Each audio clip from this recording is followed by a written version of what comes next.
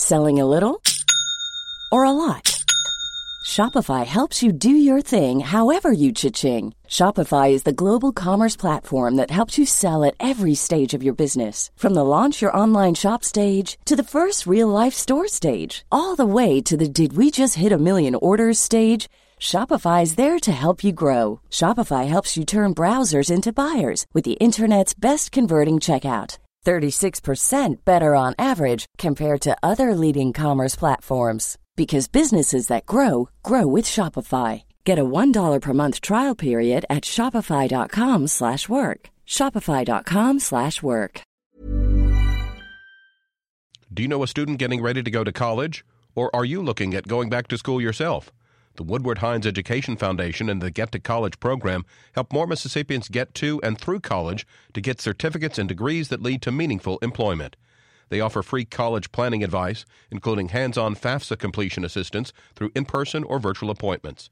Visit gettocollege.org to learn more.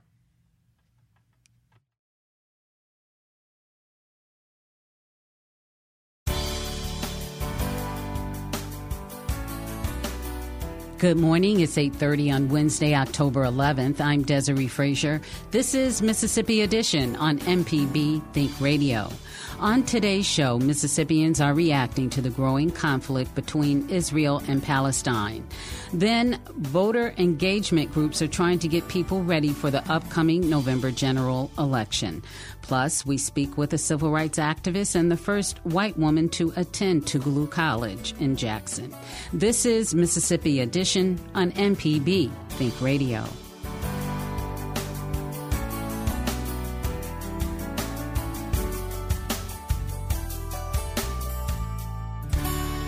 As Israel and the Palestinian militant group Hamas are at war, experts are helping to provide context for Mississippians.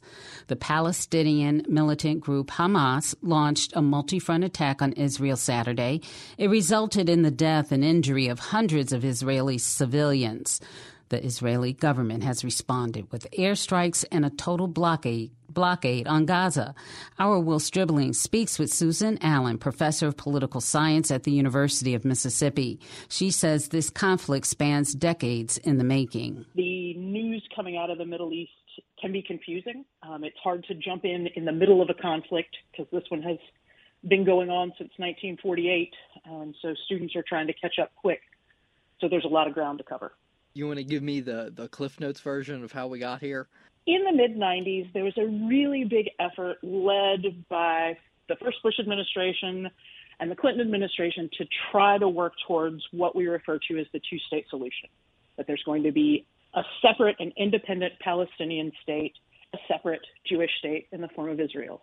And so the idea was, okay, Palestinians, if you want to have your own state, we need to see some evidence that you can govern yourselves. And so some elections were held in the late 90s and the early 2000s. And in those early elections, Fatah was elected, and they became the head of the Palestinian Authority.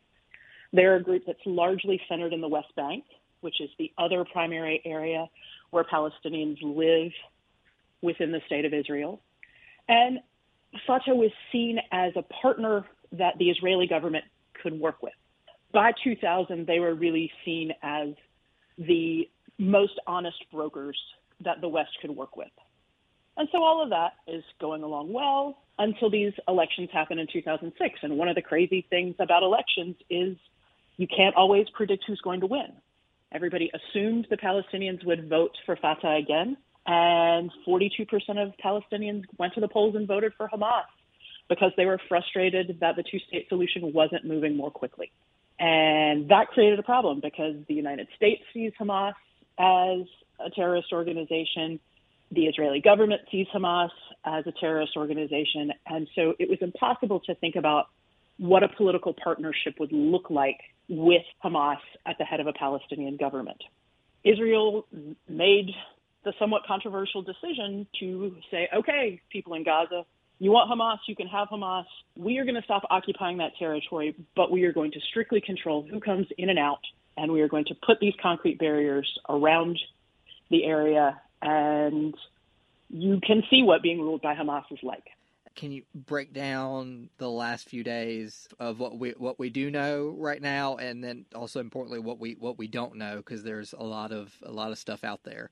I was really lucky to be invited on an academic exchange trip last summer 2022. And so I've seen the wall in Gaza. We couldn't go into Gaza because almost no one goes in or out of Gaza, but it's these thick concrete barriers. And so I was just stunned on Saturday morning to see the videos of Hamas militants paragliding over those barriers or driving trucks and tractors into those barriers over and over again to knock them over.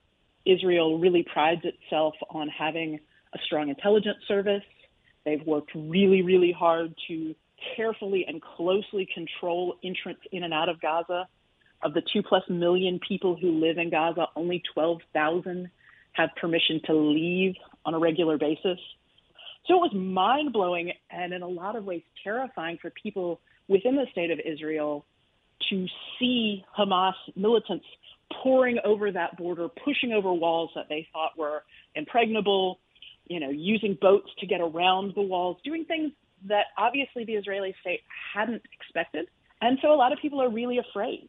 The idea was that a government led by a hawk like Benjamin Netanyahu would have a really strong security apparatus and that Israelis could feel safe. And so this attack by Hamas, which seemed very targeted towards civilians. We saw the killing of young people at a festival. We have heard stories of Hamas militants going door to door and attacking families, just really geared towards frightening people. And I think it's worked. And a lot of Israelis seem to be very afraid and want a big response from the state. Yeah, and so what are we seeing in response? I know that they've blocked off the West Bank. No fuel or food can go in. What other actions are we seeing? Right. So right now we do sort of see two steps or two actions taken by the Israeli government. The first, you already mentioned, the idea of sort of going back to the medieval siege, that we're going to say, all right, no water, no food, no electricity, no internet, nothing is going to go in. And the second part of the response has been airstrikes. And it appears, at least from the photos, that some of those airstrikes have been targeted against the one other exit from Gaza, which is on the border with Egypt. And that border crossing has been closed, so there is now no way in and out of the state. And so if the Israeli Air Force is bombing, there's nowhere to go for those 2+ million people in Palestine. Civilians are caught under that attack. On Monday night, between 50 to 60 people gathered in the Holocaust Garden at the Beth Israel Synagogue in Jackson for a vigil.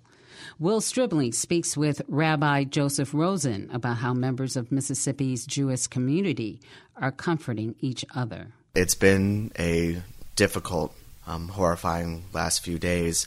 We woke up to the news Shabbat morning and Saturday morning that Hamas had launched these attacks into Israel, and Israel hasn't experienced that kind of warfare in quite some time. There have been a number of incursions and times when the conflict has certainly flared up, but this was something that was definitely unprecedented.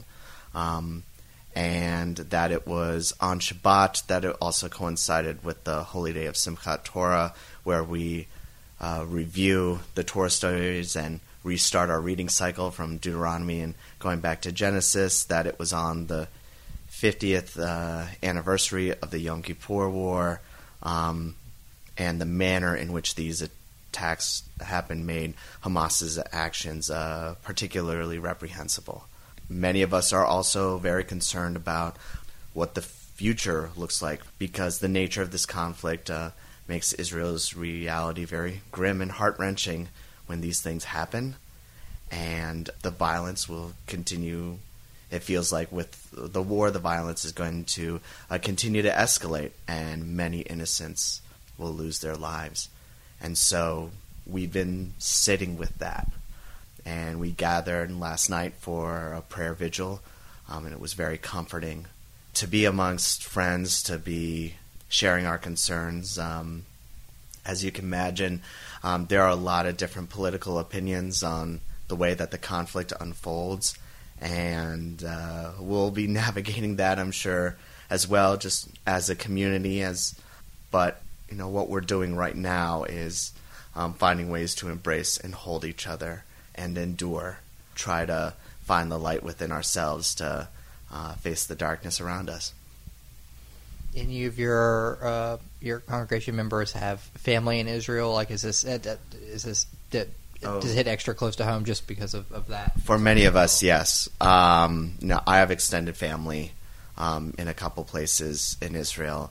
I'll be reaching out to them, and I've reached out to friends. And before this happened, I knew that many congregants had personal connections, and as this continues to unfold, we're learning more and more about how close this feels when I'm hearing about family members and dear ones who are in harm's way and having to report back to us what's happening on the ground, and the way that the way that the conflict gets reported here in the States. Sometimes it feels like you hear like just one side, depending on what you're watching, and there are so many stories and things to reach for that hits very hard when atrocities like this happen. Rabbi Joseph Rosen said that he and others are praying for the millions of Israelis and Palestinian civilians currently in harm's way. Coming up, voter engagement groups are trying to get people ready for the upcoming November general election. This is Mississippi Edition on MPB Think Radio. This is MPB Think Radio. Mississippi is our mission.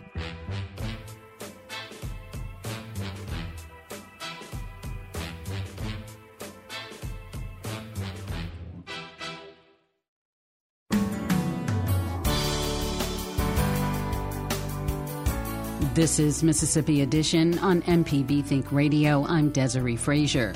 Activist groups in the state are calling on Mississippians to exercise their right to vote next month.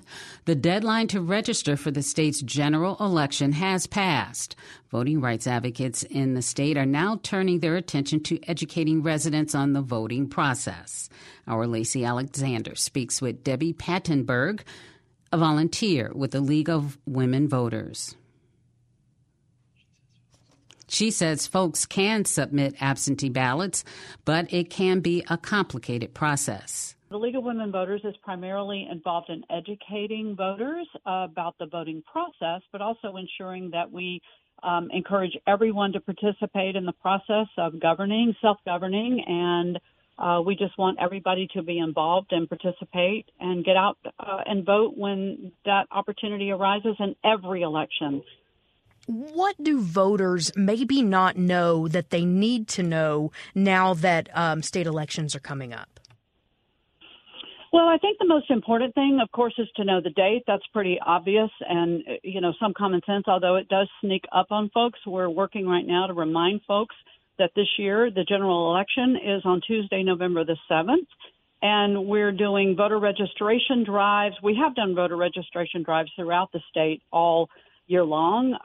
The last day to register to vote is 30 days in advance of the November 7th election. And so once we have approached that date and it is behind us, now our next goal is to remind people to go to the polls. The other thing is some people don't know where they are supposed to vote. There are a couple places that you can find that out. The Secretary of State offers a nice website called Y'all Vote, but the National League of Women Voters sponsors a website called vote411.org, and it is on that website that you can put in your address and find out your polling place where you go on that day to vote. You can also find out all the other information about absentee voting and all the frequently asked questions for that. And Debbie, if someone were to come to you and say, explain to me what I need to do if I want to submit an absentee vote, what is your advice to them? I say read all the rules and regulations. Mississippi does not make it easy for people to vote absentee. There are certain restrictions and there are certain reasons for people to be eligible to vote absentee. It's also a process that requires you to request a ballot. You have to send the application back as notarized. You have to fill out your absentee ballot and have that notarized. So if you are planning to vote absentee, then you either need to go down to your county clerk's office well in advance before the election, or you have to contact them to send you an application by mail. We just encourage people to really read the fine print if you're going to vote absentee and make sure that your vote counts. We want every vote to count. And so the information is very important to get correct when you are voting absentee. We do have information on vote411.org that also addresses that, include frequently asked questions about absentee voting. So if you want to vote absentee, like you said, you need to get a head start. A misconception is that you can just go and get a ballot, but you're saying that process to get approved for a ballot and to receive the actual ballot are two very different visits to your county clerk's office. Is that correct? Right. I mean, the absentee voting process, there is a long list of rules and regulations around that, and many people do qualify. And as a matter of fact, tens of thousands of people in Mississippi do vote absentee. But in order for that to be counted correctly, you do have to follow all the rules. So Gotcha. Be prepared and get online and find out what all those rules are. Absolutely. And do you have the deadlines for absentee voting available to you right now? Well, it depends on whether you're going. I mean, you can vote absentee any date up to the election date if you go down to your county clerk's office and you vote in person prior to the election. But if you want to vote absentee by mail, then you have to be able to receive that information in the mail and turn around and cast your ballot and get it notarized and put it back into the mailbox and have that delivered by the voting day. So, and I really am not the expert on exactly what day it has to be postmarked and stamped by. So I encourage people to look online for that. Gotcha. Yeah, that's a much longer process than I think anyone really expected or knew if they haven't been doing this already. Maybe first-time voters, maybe voters that are not able to access their polling place easily. We don't have early voting in the state. Absentee voting and voting in person, are there any other options for Mississippians to cast their ballot? You can vote early at the county clerk's office. You can request an absentee ballot as long as you meet all the deadlines and make sure that you follow all the rules for that. And you can show up on the election day, which is November 7th this year, in order to vote. I would say that, and we do have a position as the League of Women Voters, that we always advocate the legislative body to consider fair, accessible, and simplified voting rules at all times. And, you know, we really want laws to continue to be passed and considered to make the voting process more fair, more simplified, more accessible, and also clarify and be real clear in communication on polling places and give people plenty of opportunity to know where they need to show up to vote. You know, voting is a basic right in this country. It is the basic right to self-govern in this country, and everything we do should be making it easier for voters to access the polls. We believe in early voting. We advocate for more early voting, and we also advocate for the absentee process to be simplified. Debbie Pattenberg is a volunteer with the League of Women Voters. The general election is November 7th. Sample ballots are now available on the Secretary of State's website. Coming up, a civil rights activist who participated in the freedom rides and sit-ins will be speaking at today's History is Lunch at the two Mississippi museums in Jackson. This is Mississippi Edition on MPB Think Radio. Southern Remedy Healthy and Fit provides information on how you can lead a healthy lifestyle. I'm the host, Josie Bidwell. Search for and subscribe to Southern Remedy on any podcasting app to not miss any episode.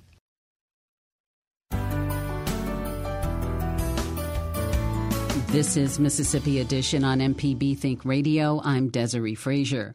Drone transport Trump Hour McCollin is a freedom writer who participated in the 1963 World War sit-in in Jackson and was the first white woman to enroll at Tougaloo College. She's speaking today at the History is Lunch event at the two Mississippi museums. Mulholland recalls that day at the Woolworth lunch counter in 1963. It was May 28th. She sat with a small group of Tougaloo students, including fellow student Ann Moody, who wrote the book Coming of Age in Mississippi, and a Tougaloo professor, John Salter.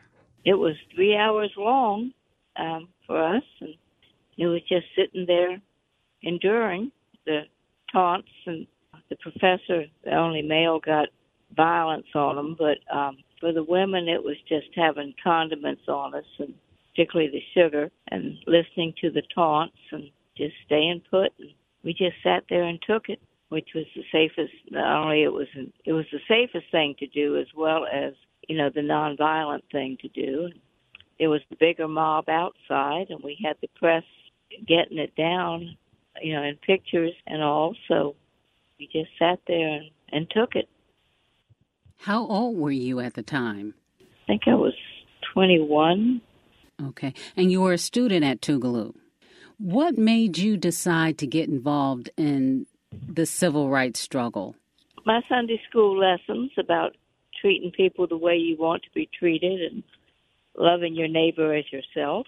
And I took that seriously, and I knew we weren't doing it.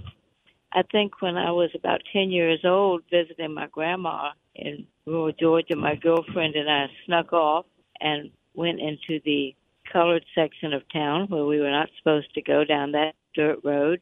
Particularly when we got to the old colored schoolhouse, which was just a one-room shack with pot-bellied stove for heat, and no running water, no electricity, no glass or screens in the windows, just wooden shutters. And then I knew out the other end of town was the fanciest building for miles around, a brand-new brick school with all the amenities for the white kids.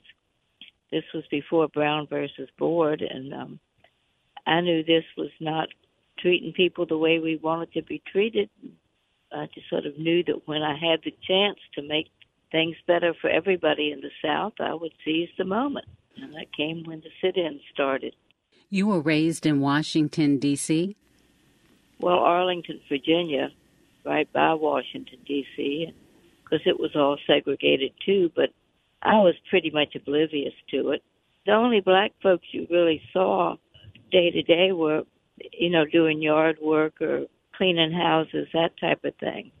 When you came to Mississippi and went to Tougaloo, the school is in a black neighborhood.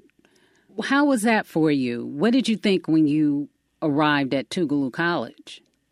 Well, I knew that it was, well, what today we call an HBCU, and that was sort of why I had applied to it, with the encouragement of the Student Nonviolent Coordinating Committee leadership.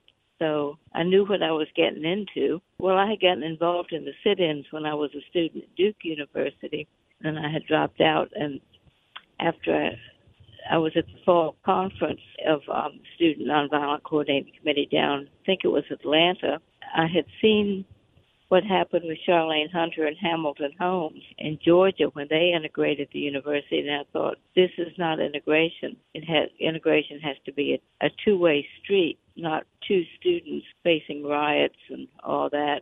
So I talked the idea over of going to a politely then called a colored school, and the leadership of SNCC agreed with that and thought, well, if you're going to do it, you may as well go to Mississippi, because those students haven't done anything, meaning sit-ins yet, and maybe you can help them. They accepted me, even though my high school refused to send my transcripts. In your civil rights work, were you ever afraid for your life? No, I just didn't deal with fear. It paralyzes your brain and keeps you from thinking what you need to do. When you see how the country is now, how polarized it is, political parties, racial division, does it make you think about what you did? How do you see it? How do you reflect on what you did and what you're seeing now? Well, we brought about a lot of change, but we're turning backward. I say my generation took care of legal segregation by law. But there is still a lot of underlying discrimination going on so many fronts, whether it's race or language or national origin, gender identification, economic status, all sorts of things. And younger folks have to get to work on that. Well, Joan Mulholland, thank you for what you have done to make the nation, Mississippi, a better place to live. And thank you. You're most welcome, and I just did what the Spirit said do. Thank you. This has been Mississippi Edition on MPB Think Radio.